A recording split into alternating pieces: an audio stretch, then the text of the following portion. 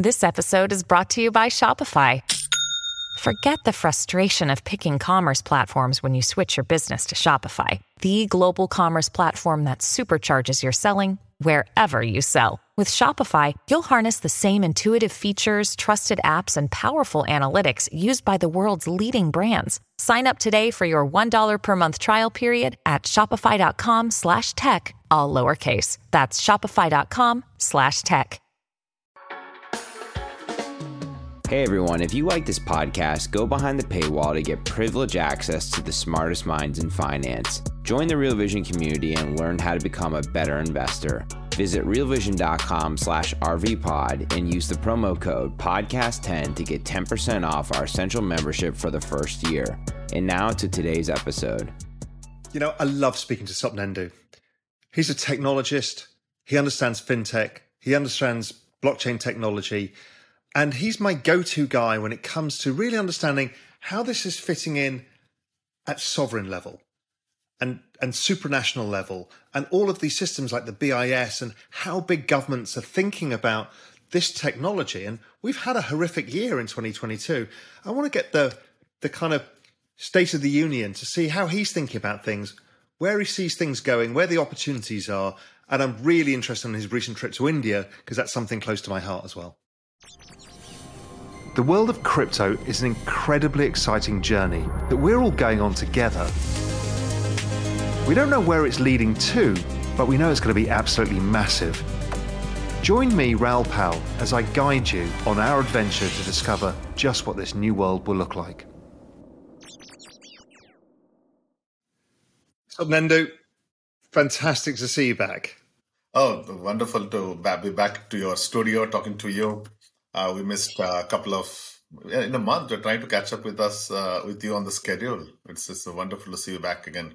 Yeah, great. And there's a lot to catch up because it's a while since we spoke, and you're always busy, always a pioneer, always doing incredible things. So, what have you been up to?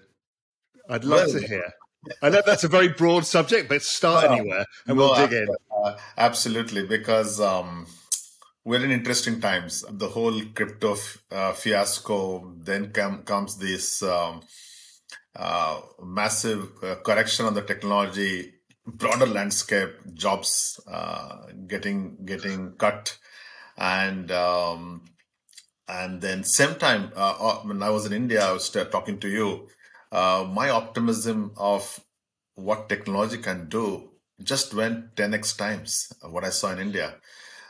So it's not bad when you balance out good news, bad news, and you think about how future will look like.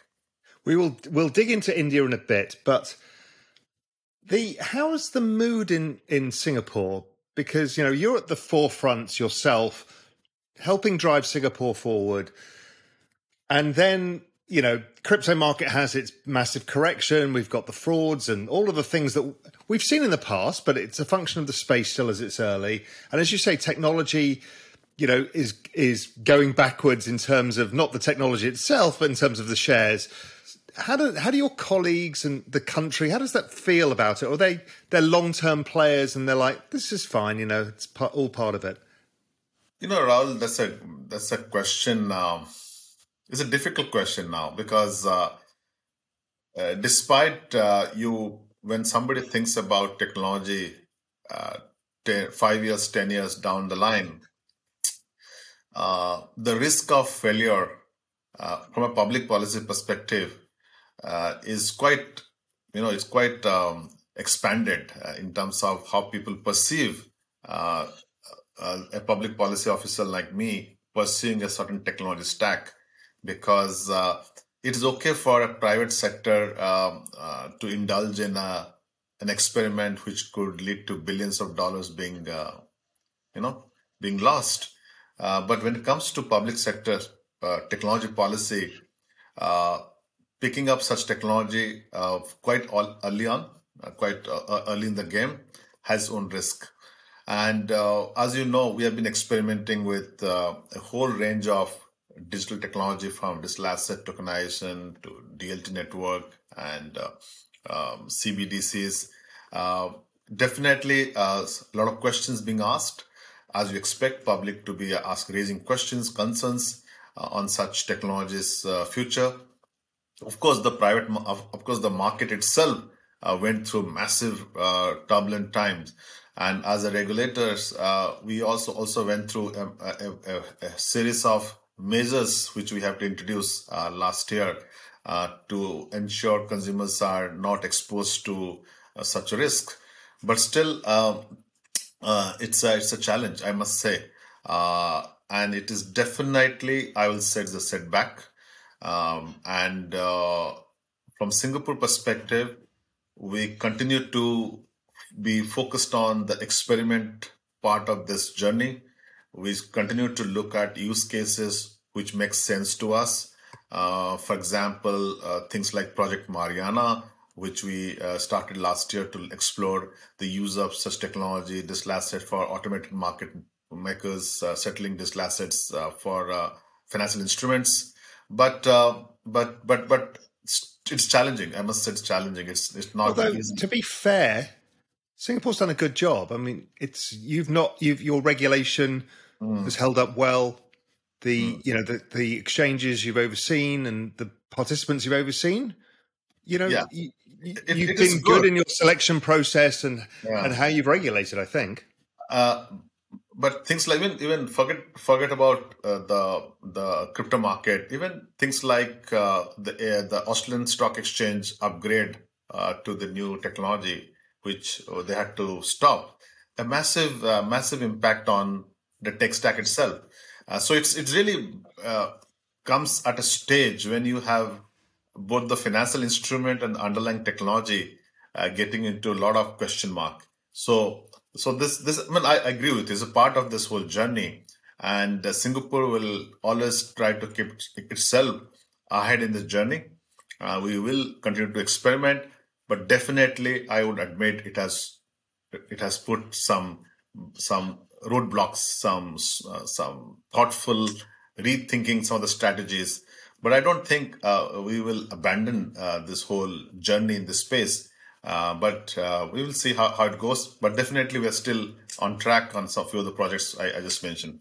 So would you mind talking people through the Australian example? Because I think it was interesting because they were trying to pioneer and then basically said, no, we can't do it. So what was, from your perspective, what was that about? And Rahul, I don't know the details of what went wrong, but if you read what is coming on the press, it was a long multi-year project, and a lot of money was spent.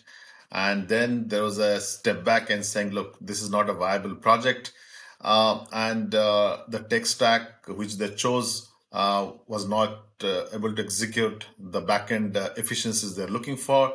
Well, there could be many ways to process this, and especially some learnings out there, because if you are running a multi-year project, one thing I have learned is that you pick you take a use case and you split into the lowest possible logical blocks of functionality, and you start delivering them in pieces, and eventually you're going to stick it together. But when you bring the whole thing together and try to shift, it has its own challenges. I would say, in hindsight, that could be one of the learning, but I'm not exactly sure what went wrong beyond that broader statement that it was not delivering to its requirement, and they had to leave the project unfinished with millions of dollars being spent. And that did raise a lot of question on the viability of the tech stack itself. Does blockchain really solves some of the promise of back-end efficiencies which comes with it? But I don't think we should be blaming the technology per se, because we got to think carefully. There could be external factors which drove to that conclusion rather than the technology itself. And it's worth studying, and we will study that whole piece of journey and try to learn from that. But it has put significant stress on corporates adopting blockchain as part of their tech stack. Yeah, it still feels to me that the hypothesis that the securities industry will move to blockchain over time just for settlement efficiencies, cash payment efficiencies, ownership efficiencies, seems to stand up, but maybe the technology is not fast enough, the throughput not, the TPS not high enough. There's some.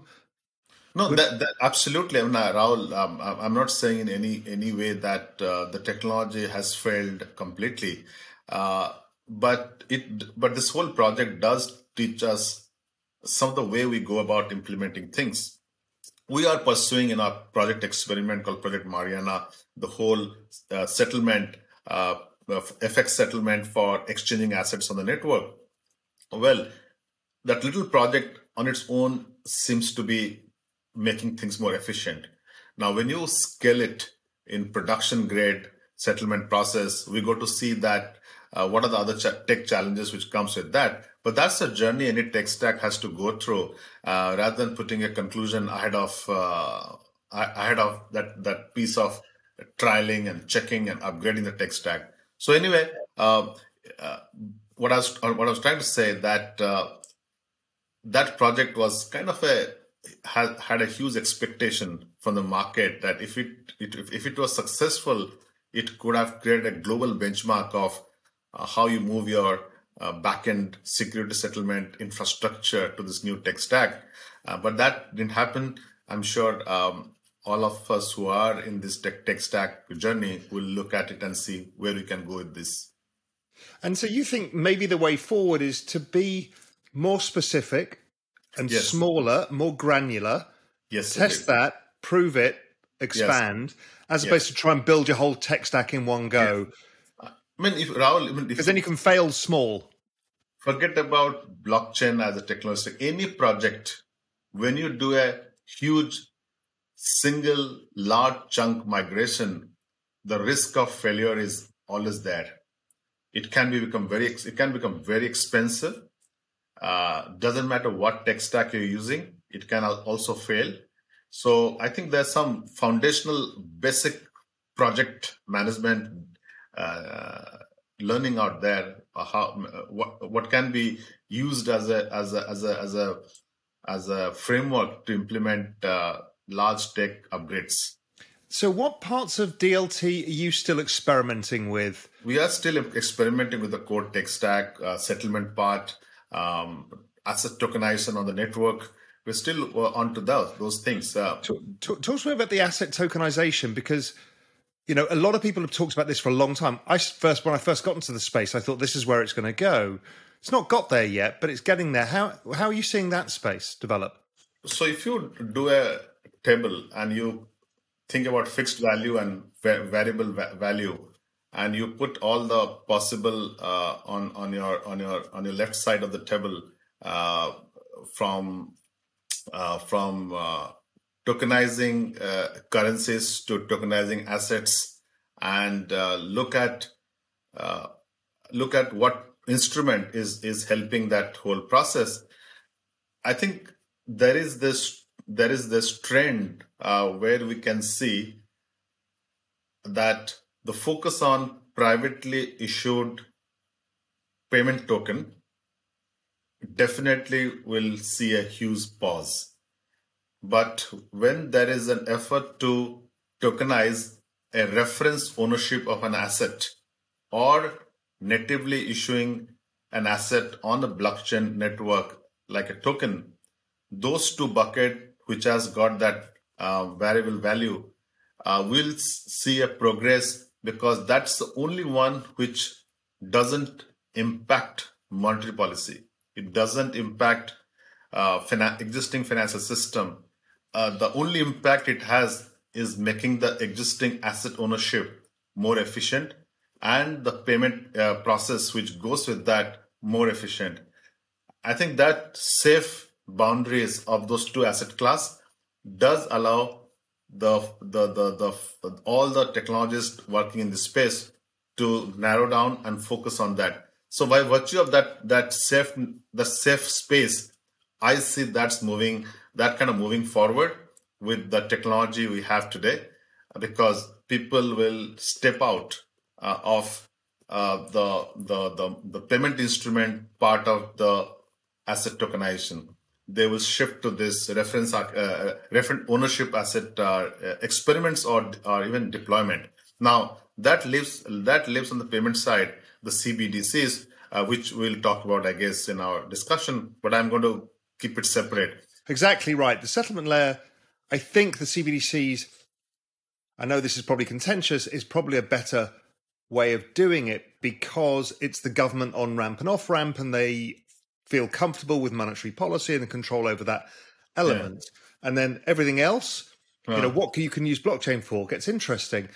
I have a feeling that I'm very closely watching NFTs, and not in the art collecting or community space, but the fact that this is a contract that is recorded, transferable, and that there are many use cases that even in your kind of remit of fintech, that it feels that things like insurance contracts, derivative contracts, and others fit well into that technology. Again, that's outside of the currency element, but just an efficient way of recording, transferring. How are you thinking of NFTs, or you just throw it all in as part of the same thing? NFTs, for me, NFT, which is the second bucket of that asset ownership, which is the natively issued tokens, is almost like a company issuing equity directly into the blockchain network, and that piece of code represent that asset ownership. So it has been kind of diluted by this whole art collectibles and all this thing in the network. But assuming that piece of technology is now becoming, or in future will become, a way people will issue ownership on their assets, definitely it is promising. What we got to see, whether by virtue of issuing on the network, does it make that whole process of ownership and transfer and settlement super efficient? On face of it, it looks yes. Why not? Because the NFTs, at least from a tech stack perspective, seems to be efficient. You can buy and settle and exchange NFTs super efficiently today on existing apps. So what can we do to move that piece of technology and piece of process to financial instrument? So that's what I meant by the second bucket, was actually, in a way you can say, NFTs in current form. The issue which I think we got to answer there is, can existing payment infrastructure still interact with this NFT world, which lives and operates on the DLT network as a mechanism for settling payment on when you transfer an NFT from A to B? Now, do you need a native coin of that network to facilitate this transfer of assets on that network? Now, some of the answer people are thinking about, will CBDC form that role, or a stable coin, let's say from so-called stable coin to well-regulated stable coin? Will that be the preferred financial instrument or payment instrument which will facilitate such network on that network for transferring the asset? So I think that's still a work in progress. But definitely at this point in time, I can say with all certainty, the role of privately issued money is close to zero, at least from a public policy perspective. When you talk about privately, private money, we'll talk stablecoin.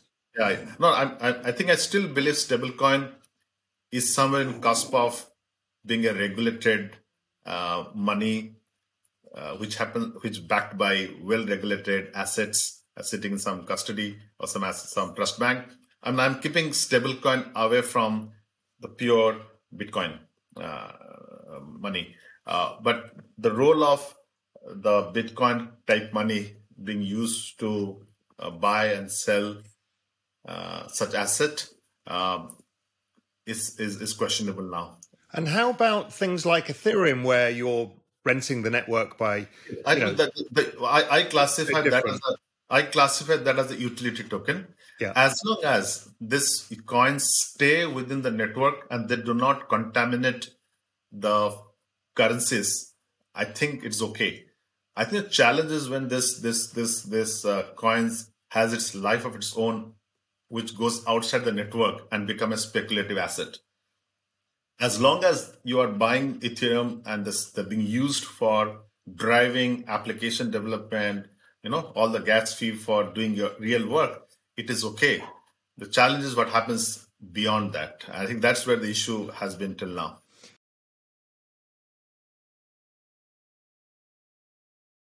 So let's dig into stablecoins and CBDCs.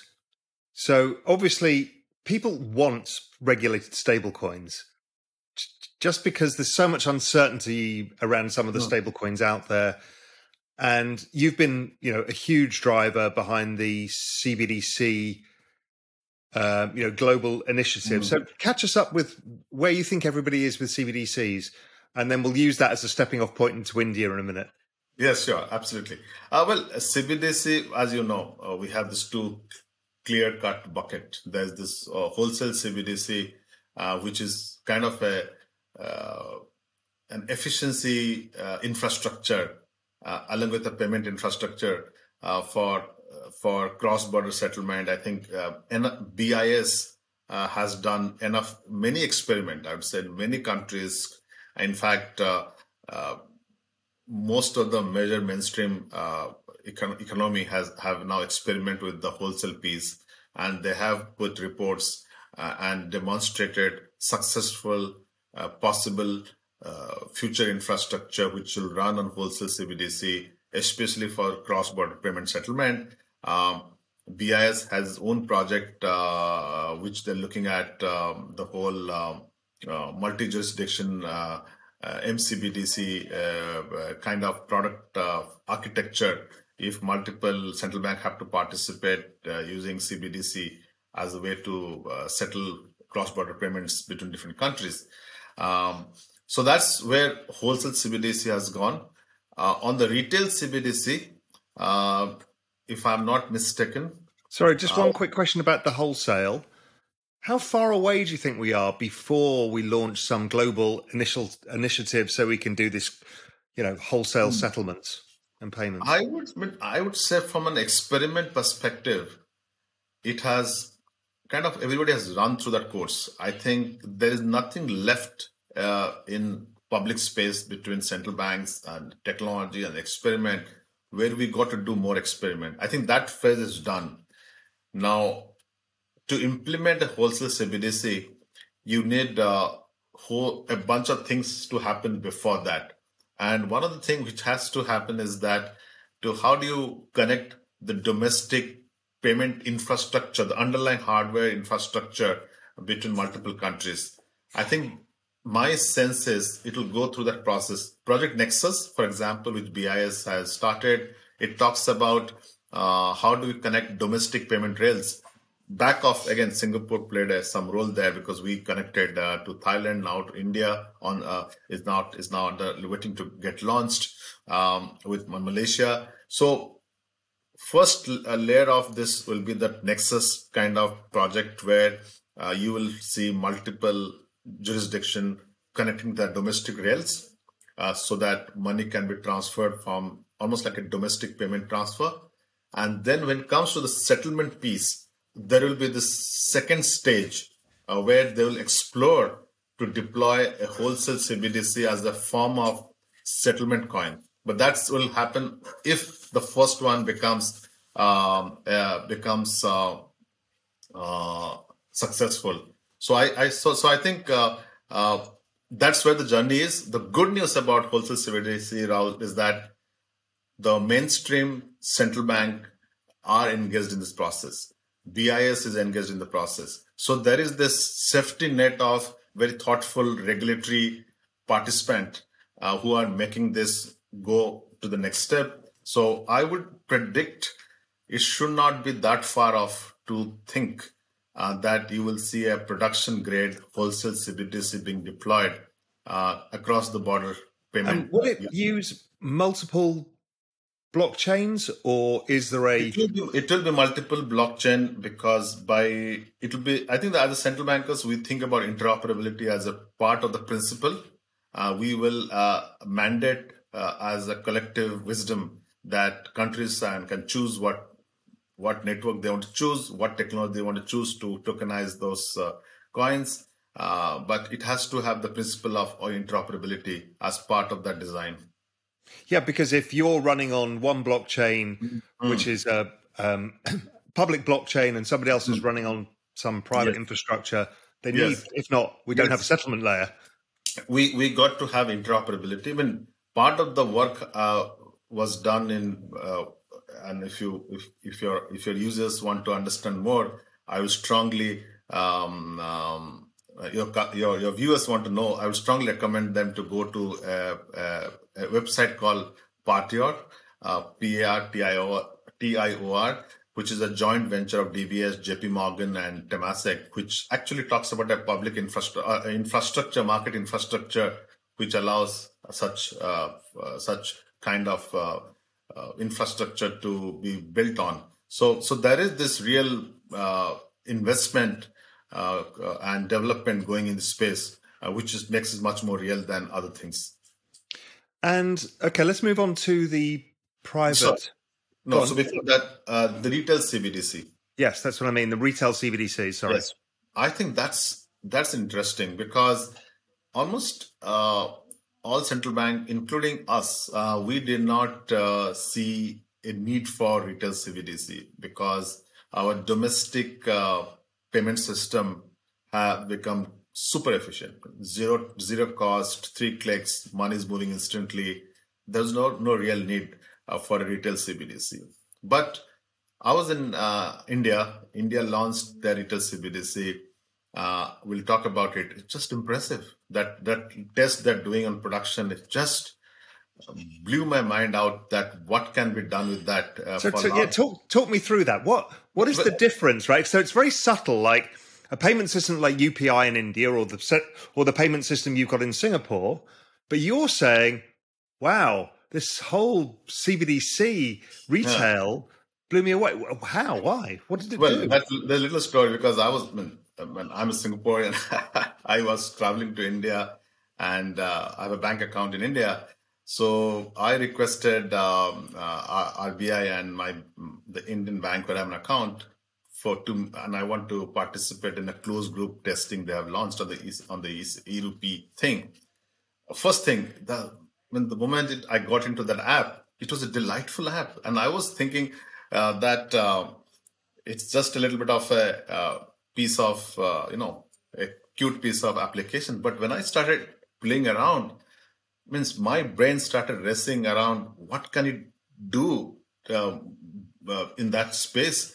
Because what in that experiment, it's almost like that. I mean, it is like they have taken the sovereign currency and they have tokenized that, issued the e-Rupee through the bank as a distributing channel.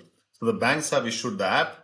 If you get into the app, you take money from your bank account using the UPI rails. And interesting, they're using UPI as underlying infrastructure, UPI rail, and you buy this tokenized cash on your wallet.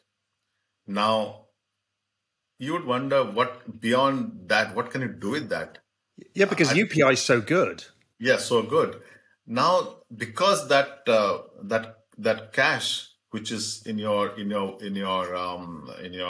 wallet, it becomes a payment process now. Now, when I'm sending that money to you, for example, in that closed group testing, it is not going through some account debits anymore. It is just a simple cash exchange happening between two of us. It definitely brings down the underlying infrastructure cost, especially for low-value payments, further low-value payments.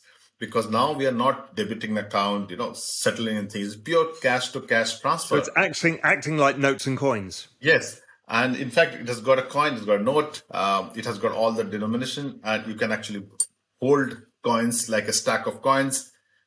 And I think they're still in the process of putting a whole set of use case. And I was thinking forward-looking.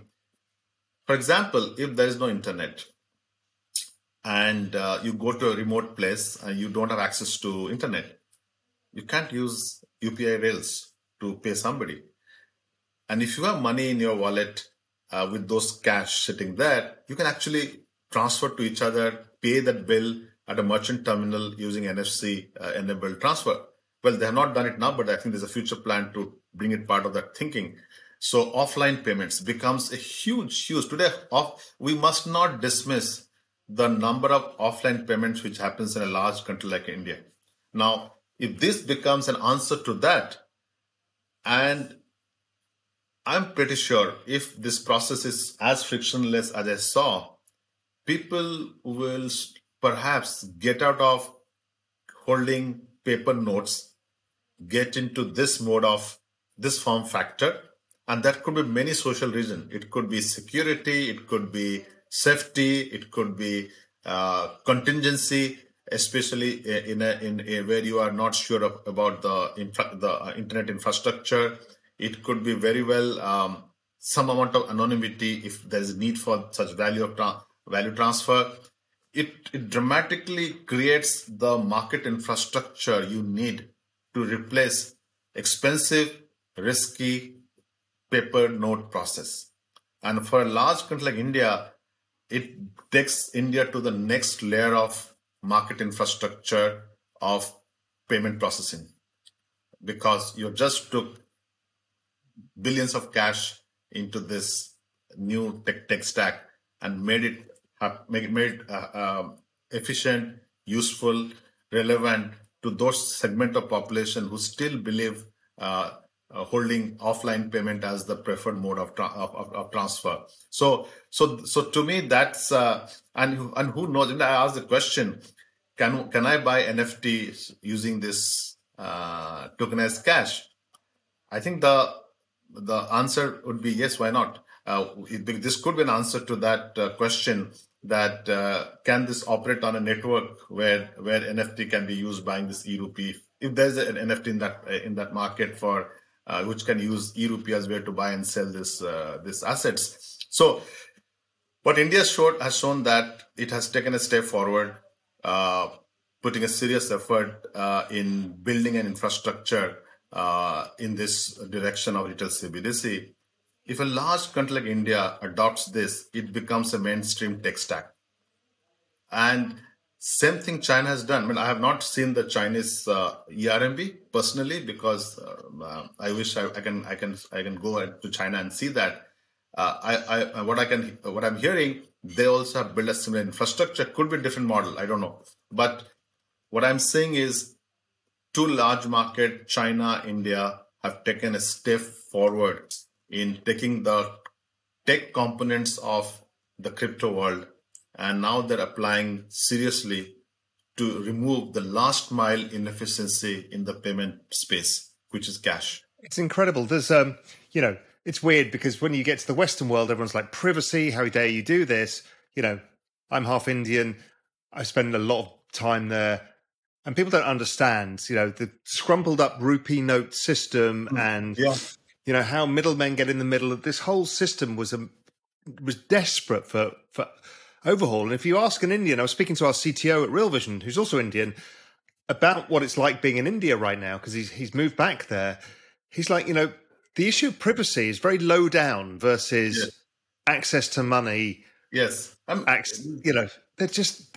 It's a different need. It's incredible that the way UPI has impacted the lowest category of income segment of population, the QR payment, that whole interoperability, the whole design where you don't need to depend on a bank app to move money. You can use Google Pay, Phone Pay. It has become a natural reaction. If I ask somebody who is driving a taxi or a vegetable vendor how you want to get paid, the response is Google Pay or Bheem Pay, whatever they are comfortable with. Now imagine the same vegetable vendor and the roadside food stall late in the night don't want to hold on to cash, and they now switch into this e-rupee.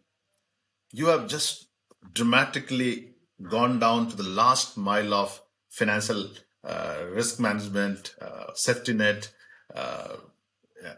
and build that resiliency you want let me be. I would not say it's hypothetical anymore. Amount of dependence we have on internet to stay running, to do our financial transactions is just incredibly high.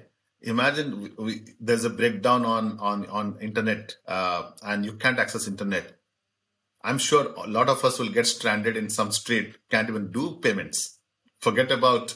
So how does this system work? Is it Bluetooth or, how can I give you money if I'm standing opposite you and we're chatting and I'm like, here's my 2 rupees I owe you. How do I send it to you? Well, they're not done in this particular phase, but when I spoke to them, I think they're looking at NFC as a way to, so we can actually hold the 2 phone. We are holding offline e-rupee. We can just communicate, and you don't need an internet. And it has got all this. I was playing with this thing. We switched off my internet. I went to airplane mode, and I can see all my rupees showing up on that particular wallet. Well, they're not done that offline piece yet, but I can see where it's going. I think China has done it, but I've not seen it myself. But I've heard China has done the offline payment also. But Rahul, what I'm trying to say. Whatever has happened to this technology in this crypto space, it has definitely triggered this. And if that didn't exist, this would not come. Let's pay some respect to the pioneers who created this journey on tokenizing money in this DLT infrastructure. They have triggered what we see now, the future of payment, especially low value.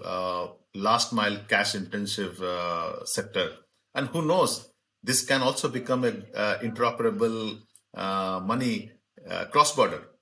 Countries and multiple countries can come into some kind of bilateral relationship and say a multilateral relationship. Look, today we bring dollar cash, you bring multi-currency cash to different countries. You go to the local market and exchange money.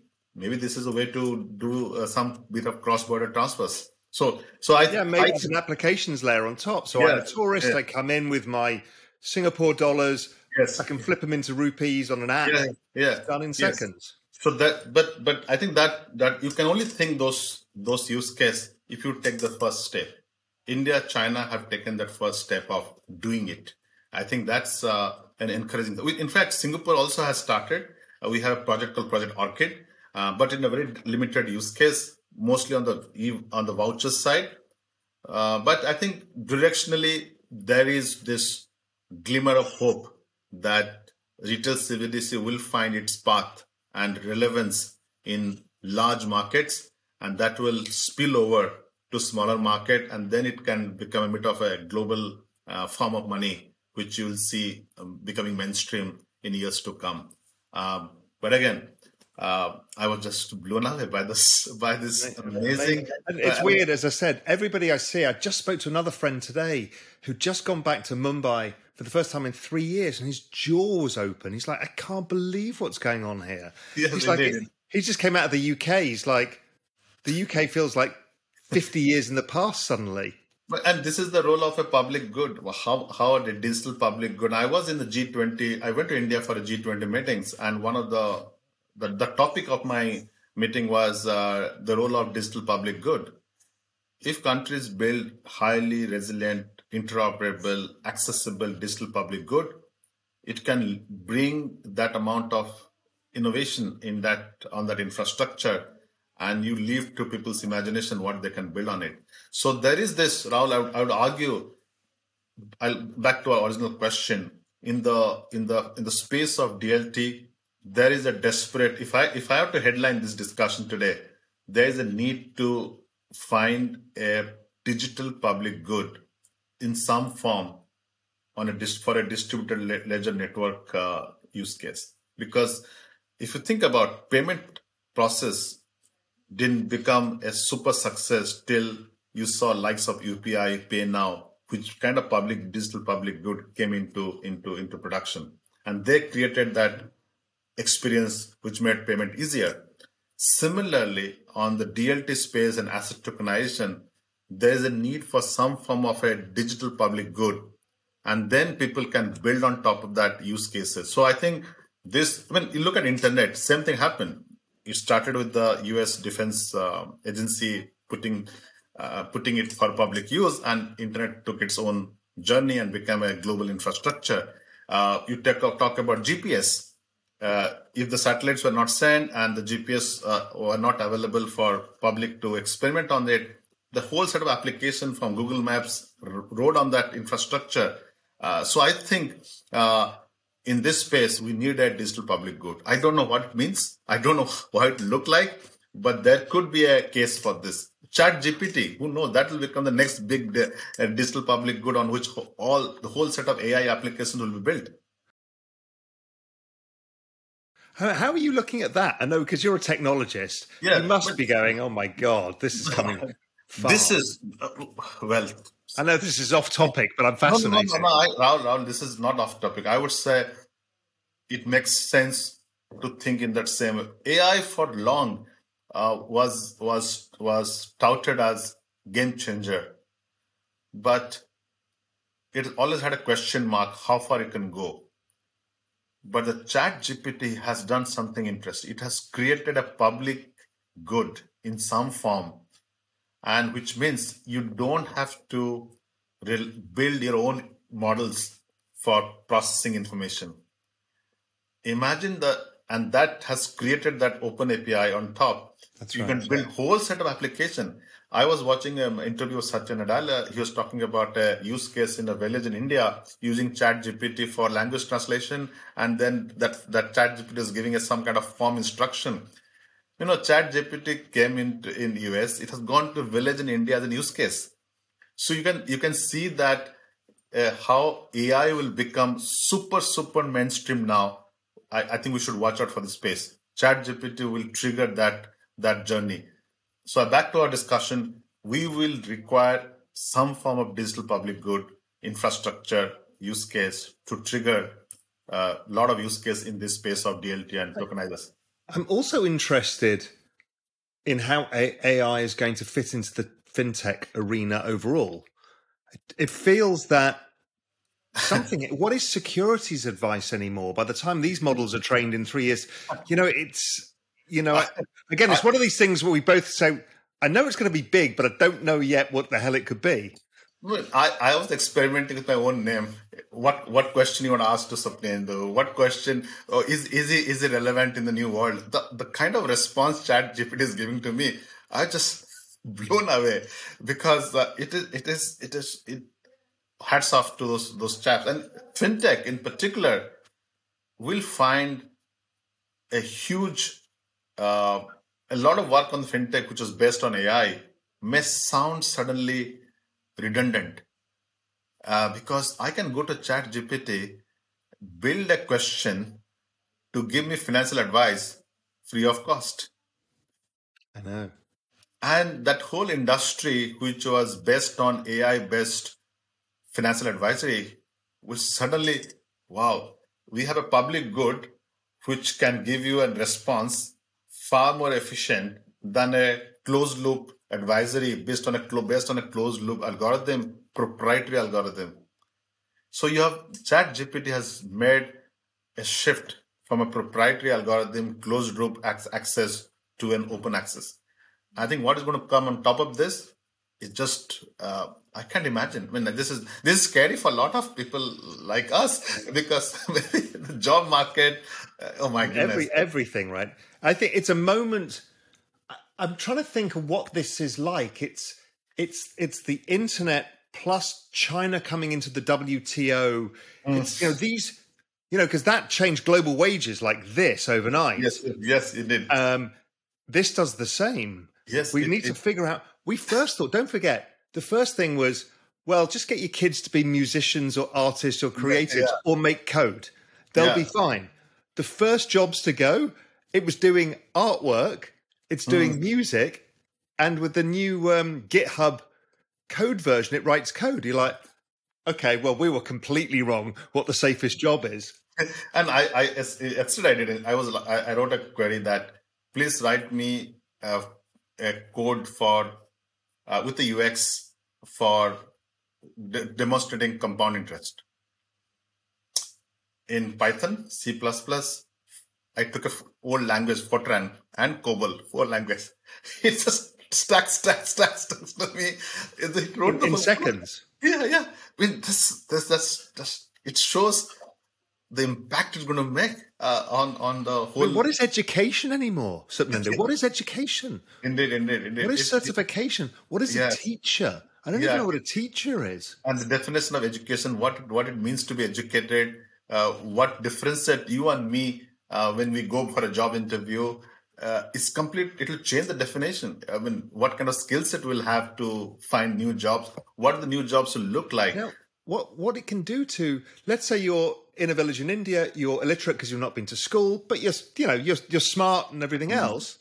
This gives you the same power of knowledge. Yes, indeed. You get being highly educated with a huge experience, being in Singapore. And the knowledge has just been kind of equalized. You can both code the compound interest app in seconds. Yeah, and I mean, this question, if I have to if I'm going to interview you, I go to ChatGPT. I'm sure I'll ask what kind of question I'll ask Rahul. And somebody growing up in a small village in India or wherever in Indonesia can go to same ChatGPT. I'll get the same sort of question being laid out. Please ask this question to Rahul because that's relevant to him.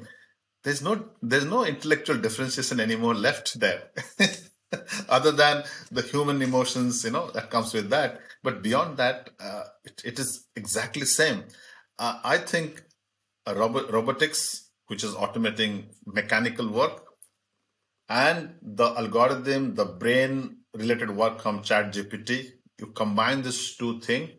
And also the other thing I think that's part of that stack is that nexus is the Internet of Things. Yes. And this is where this payment rails comes in, because machine payments, the car will pay, the toll road will pay, all of this just happens naturally. So the IoTs comes in. I think it's in a way, all the component of Web 3.0 will suddenly explode in terms of becoming useful. That's right, because it's the transfer mechanism for all of this. And then this underlying ChatGPT type infrastructure will push. And this came from nowhere.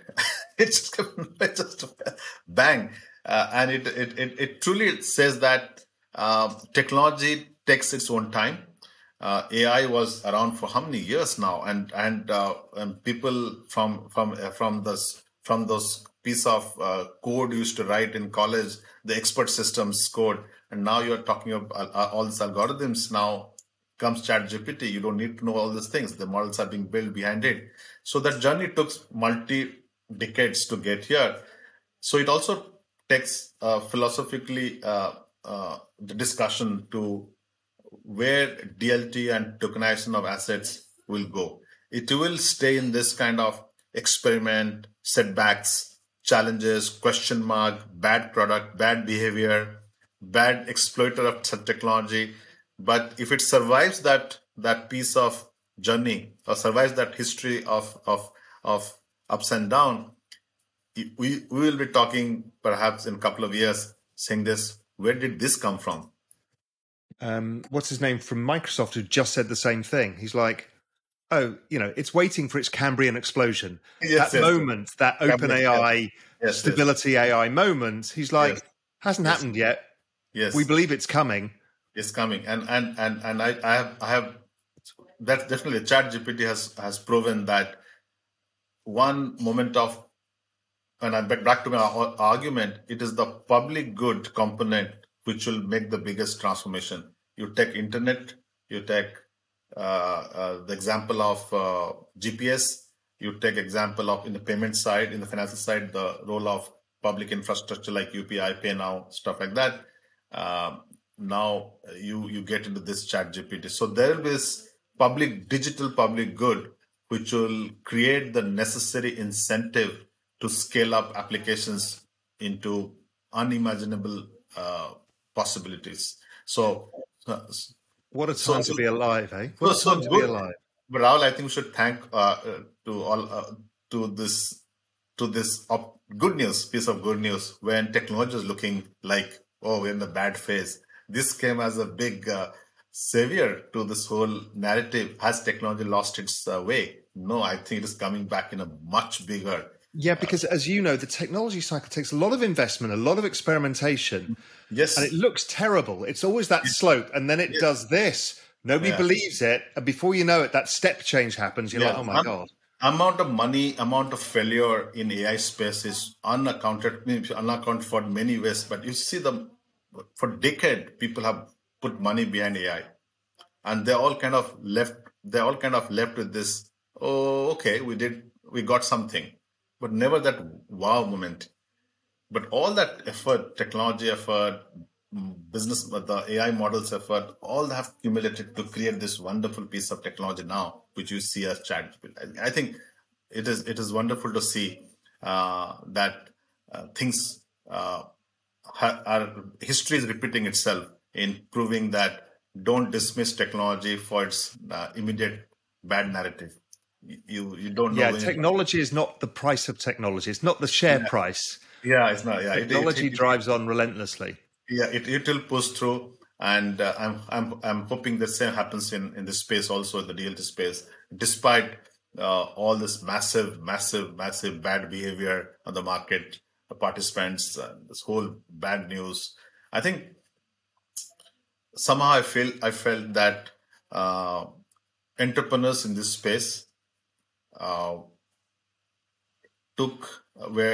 way ahead of themselves in creating a market value where foundational thinking has not yet matured. I think that mismatch of exuberance and optimism ran way ahead of its underlying philosophy, tech stack, business processes, which is driving that future impact. And when you have that, market speculators take advantage of this situation and they just create a bubble of hope.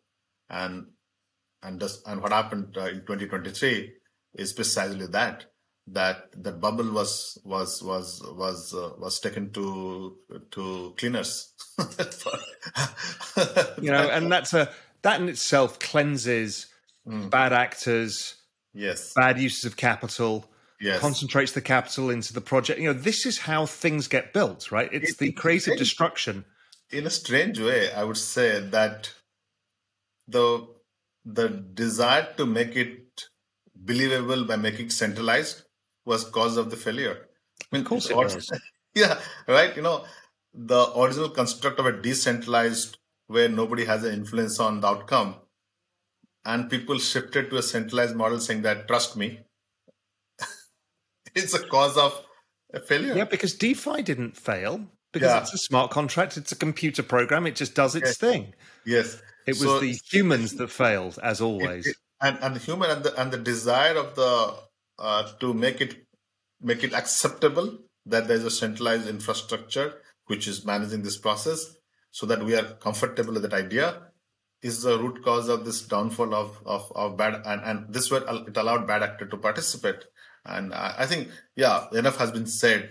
But if I have to sum up in my head the 2023 moment in the history, I think when we look back maybe 3-4 years from now, I think you would say, thanks it happened so early. It didn't take more money and more investments and more down the line to have that.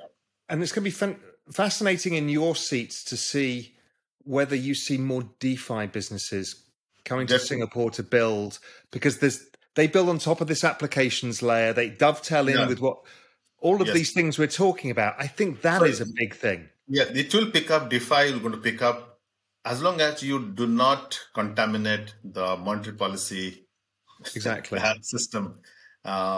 Because I think too many fronts were opened up same time. You are doing DeFi, you are trying to issue a currency. So many things are happening same time. I think that there's a need to, if I had in hindsight, this looks more through hindsight thinking, I think the less of indulgence should have happened on the coins, on the currency. More effort should have gone in building the infrastructure, the use cases, the comfort with this new way of doing things. And probably down the line, some form of money could have been created to experiment with this kind of infrastructure. It was all in hindsight. And I think that leaves us with some stablecoin story there, because Singapore's thinking has been it is okay to look at a well-regulated stablecoin as a form of money if that is required for certain use case, as long as it is well-regulated. I think we're still looking at what policies, regulation required to make it well-regulated, but we have not dismissed it as bad as the privately issued coin. It's still a work in progress. But I would say stablecoin. When you talk about, I just want to clarify, when you're talking about the privately issued coins, where are you thinking specifically? You talked about Bitcoin and, using that as part of currency. Like we're not comfortable because it's separate. What else fits into that kind of bucket? So maybe the other way to answer the question other way is better.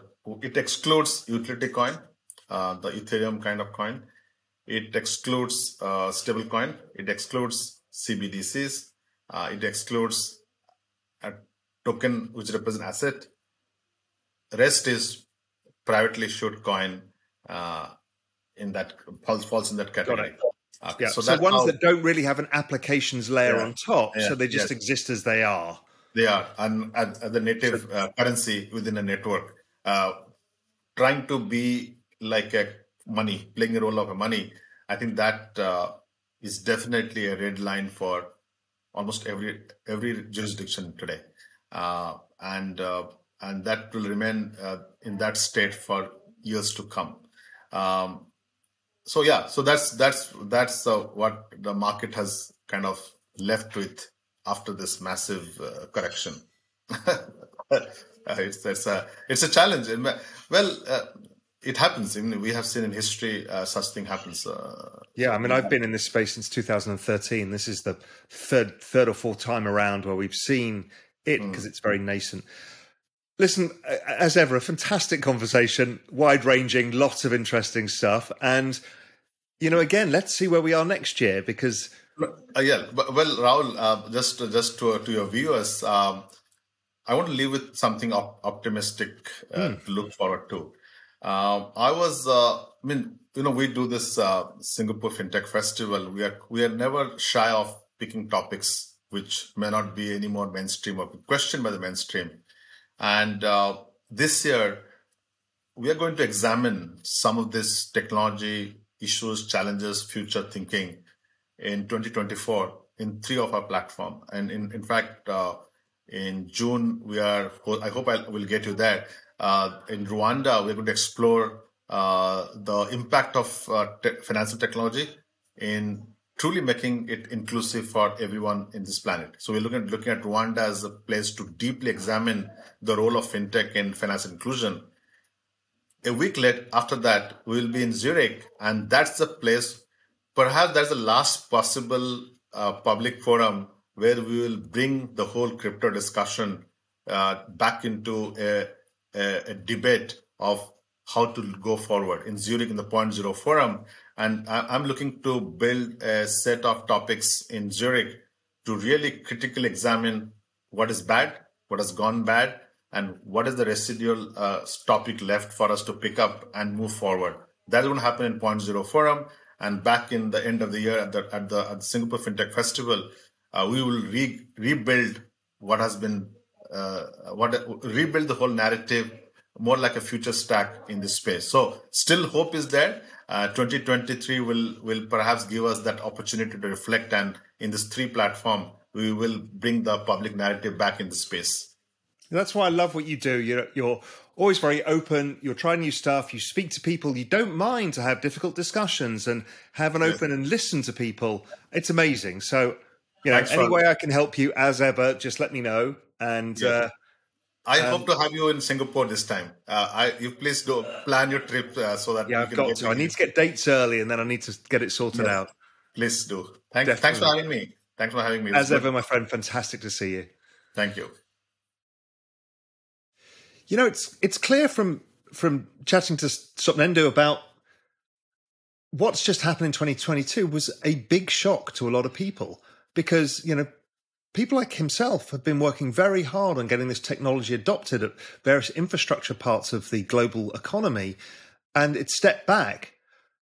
But in the end, it's amazing because we see all of this, and then he goes on a trip to India and he comes back with his eyes wide open saying, oh my God, it's kind of like he's rediscovered it all over again. And that AI moment that I think is also coming too. We don't know where it's going to come from. And he's opened my eyes to that maybe this comes from government level. And I've talked a lot about how powerful these CBDCs are.